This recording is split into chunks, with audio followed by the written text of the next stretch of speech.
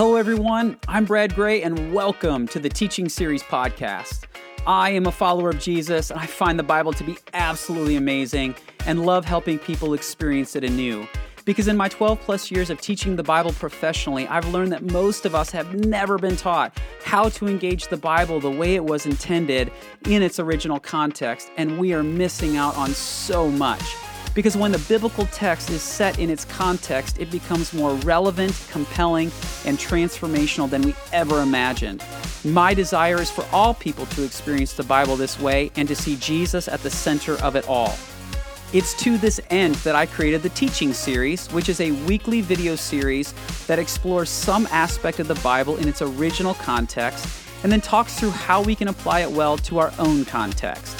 This podcast is the audio version of those highly visual video teachings, which can be found at walkingthetext.com. So if you find an episode particularly helpful, I'd encourage you to check out the video version as well, and please feel free to rate and review this podcast. Thank you so much for listening, and let's jump into the episode.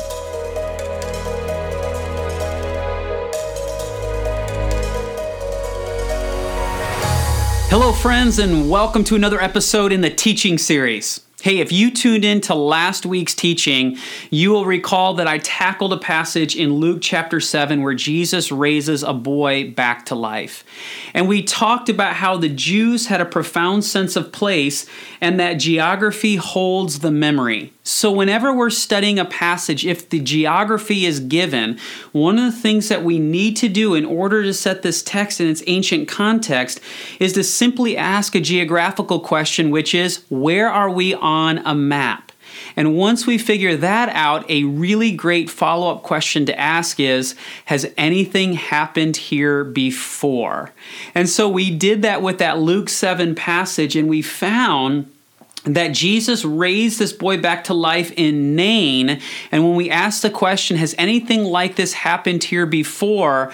We found that just on the other side of the hill of Moreh, 800 years earlier, Elisha raised a boy back to life. And so we saw this amazing connection that on the other side of the hill of Moreh, Jesus heals and brings a boy back to life, and Elisha does the same thing. And it launched us on this journey of trying to figure out, well, if Jesus attached himself to Elisha and everything Jesus did was intentional, are there any other stories where Jesus connects himself to Elisha?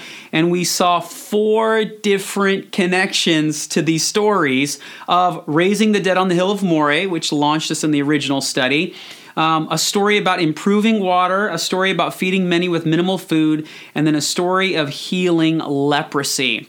And some of you will recall that in the last episode, I said, I want to come back to this one in the next episode. And I want to look at a connection between Elisha healing Naaman, or God healing Naaman through the prophet Elisha, and Jesus healing the 10 lepers.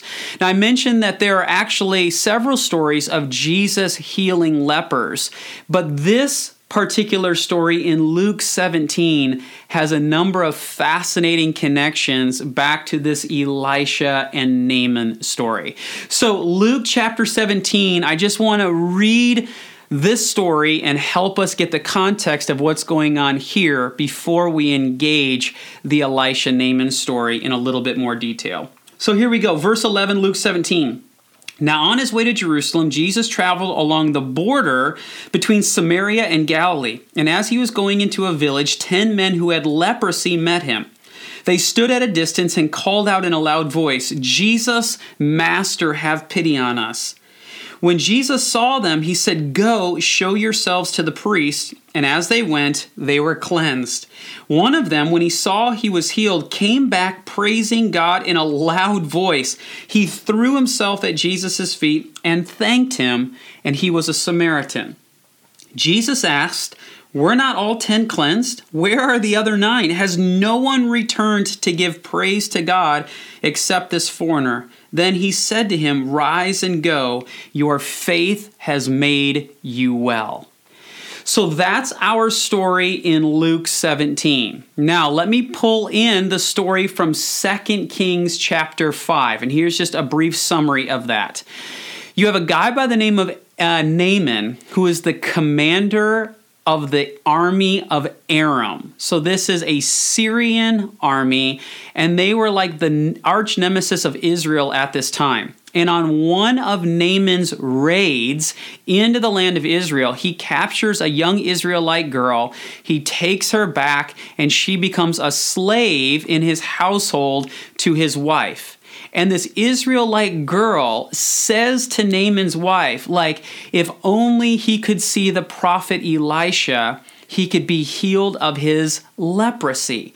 And so Naaman goes back into the land of Israel, into the area of Samaria. He has a conversation with Elisha, and Elisha says, I want you to go to the Jordan River in order to be cleansed. And here's the climactic moment, 2 Kings 5, verses 14 to 15. So he, Naaman, went down and dipped himself in the Jordan 7 times, as the man of God had told him. And his flesh was restored and became clean like that of a young boy. Then Naaman and all of his attendants went back to the man of God. He stood before him and said, now I know that there is no God in all the world except in Israel.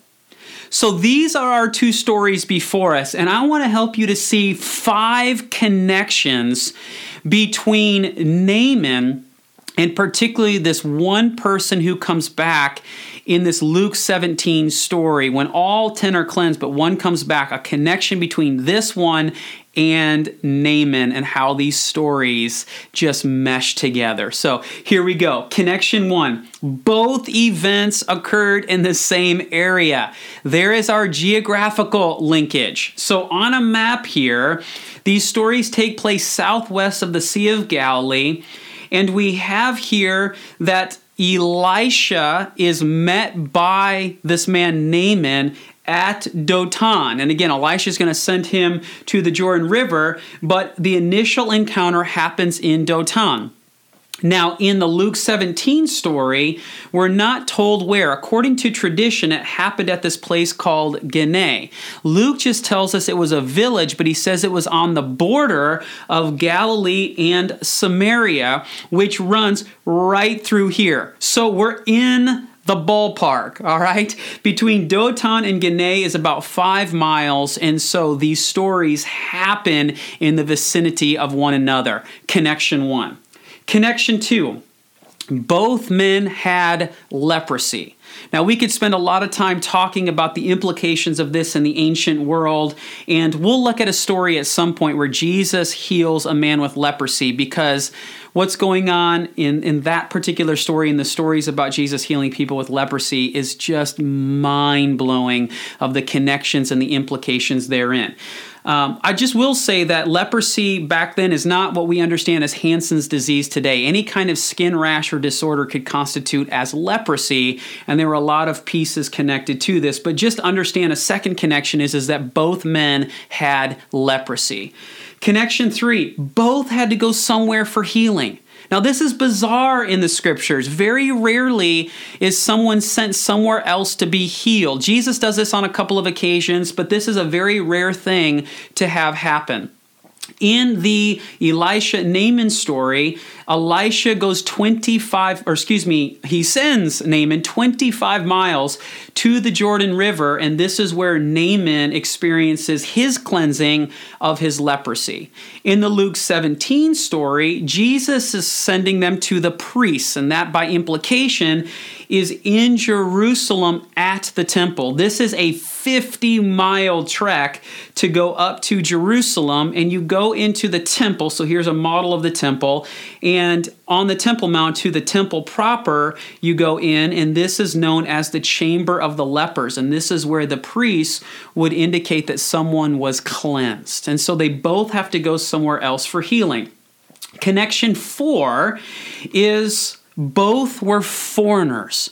Now, this is just astounding, the scandalous grace and mercy of God healing both Naaman and this person in Luke 17. Naaman, again, was the commander of the Syrian army, of the kingdom of Aram. It would be like God healing the commander of ISIS today. Okay, it's that scandalous. In fact, Jesus in his synagogue sermon in Luke 4, Jesus references this story, and it almost gets him killed Why? Because Jesus is talking about God's immense grace for all people, not just for the Jewish people. And in Jesus' audience in Nazareth that day, those people had a sense that they were the ones entitled to God's grace, mercy, forgiveness, vindication, not the rest of the nations. And yet Jesus goes, no, it was for the nations as well. And again, it almost gets Jesus killed. So there's a literary aspect kind of weaving through Luke that finds a bit of culmination here in Luke 17.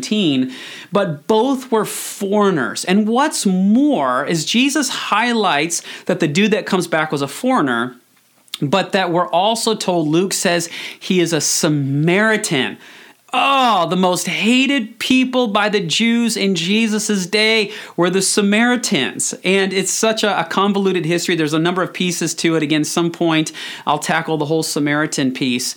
But just understand, Luke's audience's jaw would have dropped to the ground. Not only because Jesus healed a leper or 10 lepers. In fact, Luke has already given us a story of Jesus healing a leper, which would have been shocking. But Luke's audience has already been shocked by the fact that Jesus has healed a leper. What would have been equally shocking, or even maybe shock upon shock, is the fact that this person is a Samaritan. And so Luke includes that as well. So there's our fourth connection. And then our fifth and final connection I want to highlight in this teaching, and where I want to just center the rest of our time, is that both returned in gratitude. Naaman goes back to Elisha praising God. This guy goes back to Jesus, and it says he falls at his feet and he praises God in a loud voice. Let me just reread that last part in Luke 17. It says, one of them, when he saw he had been healed, came back praising God in a loud voice. He threw himself at Jesus' feet and thanked him, and he was a Samaritan. And Jesus asked, were not all 10 cleansed? Where are the other 9? Has no one returned to give praise to God except this foreigner? And then he said to him, rise and go. Your faith has made you well. For Jesus in this moment, he highlights the fact that 9 out of the 10 did not return. But the one who did return, in a sense, Jesus praises him. He says, listen, get up, rise and go. Your faith has made you well. And what's interesting to me about what Jesus sends him away with, these words, rise, your faith has made you well, is that he's already been cleansed. But when he comes back to Jesus, Jesus is almost like saying, okay, your faith has made you well. It's like something else has happened on top of just this physical healing. It's as if the posture with which this guy is demonstrating his gratitude to God, it's as if Jesus says, man, something is going on inside of you that is going to continually make you well. Because, friends, I believe that what's going on here is that Jesus is acknowledging that this dude is grounded in gratitude. And Jesus goes, listen, this is the kind of posture with which you want to live life with. We want to be people who are grounded in gratitude. And friends, I know that if you're like me, this at times is hard to do. I mean, there's many days where I wake up and the first thing that's on my mind are all the things that aren't going well, rather than giving God praise and thankfulness and offering gratitude for all the things that are actually going well. Now, what I'm saying here is not that we don't disregard the things that aren't going well. It's just that sometimes I think that they become the dominating narrative of our day or of our life. And I believe that what this story is highlighting for us is just this absolute necessity of being grounded in gratitude and being willing to look for the things that we can be grateful for in the midst of our circumstances, especially when they're not going well. Just yesterday, as I was preparing for this teaching, I turned on social media, or I pulled out my phone and I was looking at a couple of posts. And there's a particular person that I know who is going through a really hard time, and they're connected to this family, and everybody has seen recently some things that have come out, and they have been just thrown into the spotlight, and everybody's aware of something that's happened within their family, and it's just been a really, really hard, awful situation. And I was so moved by this person's post because they start off and they say, hey, as many of you know, the last couple of weeks have been absolutely awful. And they said, but, and they just listed several things that they were grateful for. And as I was watching that, I was like, yep, grounded in gratitude. Like they're going to be okay because they recognize that we can't allow all the things that aren't going well to dominate our narrative, that we can always begin from a place of gratitude. And I believe that this is the posture that we need to have. And sometimes we need to be really intentional about that. Other times we just need to be really creative about it. I mean, I remember about 6 months ago, I woke up and I was kind of having this, oh, poor me kind of day. And I was just highlighting all the things that weren't going well. And I was just really discouraged in the midst of all of that. And I had like no gratitude. And it was almost like I had this moment where the Spirit just kind of hit me across the head and said, so how can you be grateful today? Now, I generally don't catch this. Like, generally just ruins my mood for the whole day, and everybody suffers as a part of it, and me as well. And it's just, but this was a moment where I feel like it was a grace gift because I recognized just how negative my attitude was. And it was almost like God was challenging me to go, okay, so how are you going to be creative today? How are you going to demonstrate gratitude? Not just say you're grateful, but what does it look like to demonstrate it? And so I was kind of thinking about this, and I go, you know what? There are 4 people that I've never met who have had a huge impact on my life. I'm just going to shoot them a short video and send it to them. And so I pulled out a camera that was like 5 or 6 years old. The audio is terrible, but I just threw it on a tripod, and I just spent 5 minutes for each of these 4 people and addressed them individually and talked about how their work had influenced and impacted me, even though we had never met. And then I jumped onto the companies that they're part of, and I just sent off, in some cases, the info email, right? Info at so-and-so. And I just said, hey, can you get this to so-and-so? And I was shocked because one of them, in fact, out of the 4 that I sent out, 3 sent me back responses, 1 within 2 hours. And this was a top CEO for a major company in Silicon Valley. And they just wrote me back and said, listen, I've never had anybody do something like this for me. I just want to extend my gratitude to you for your gratefulness for how I've been able to impact your life.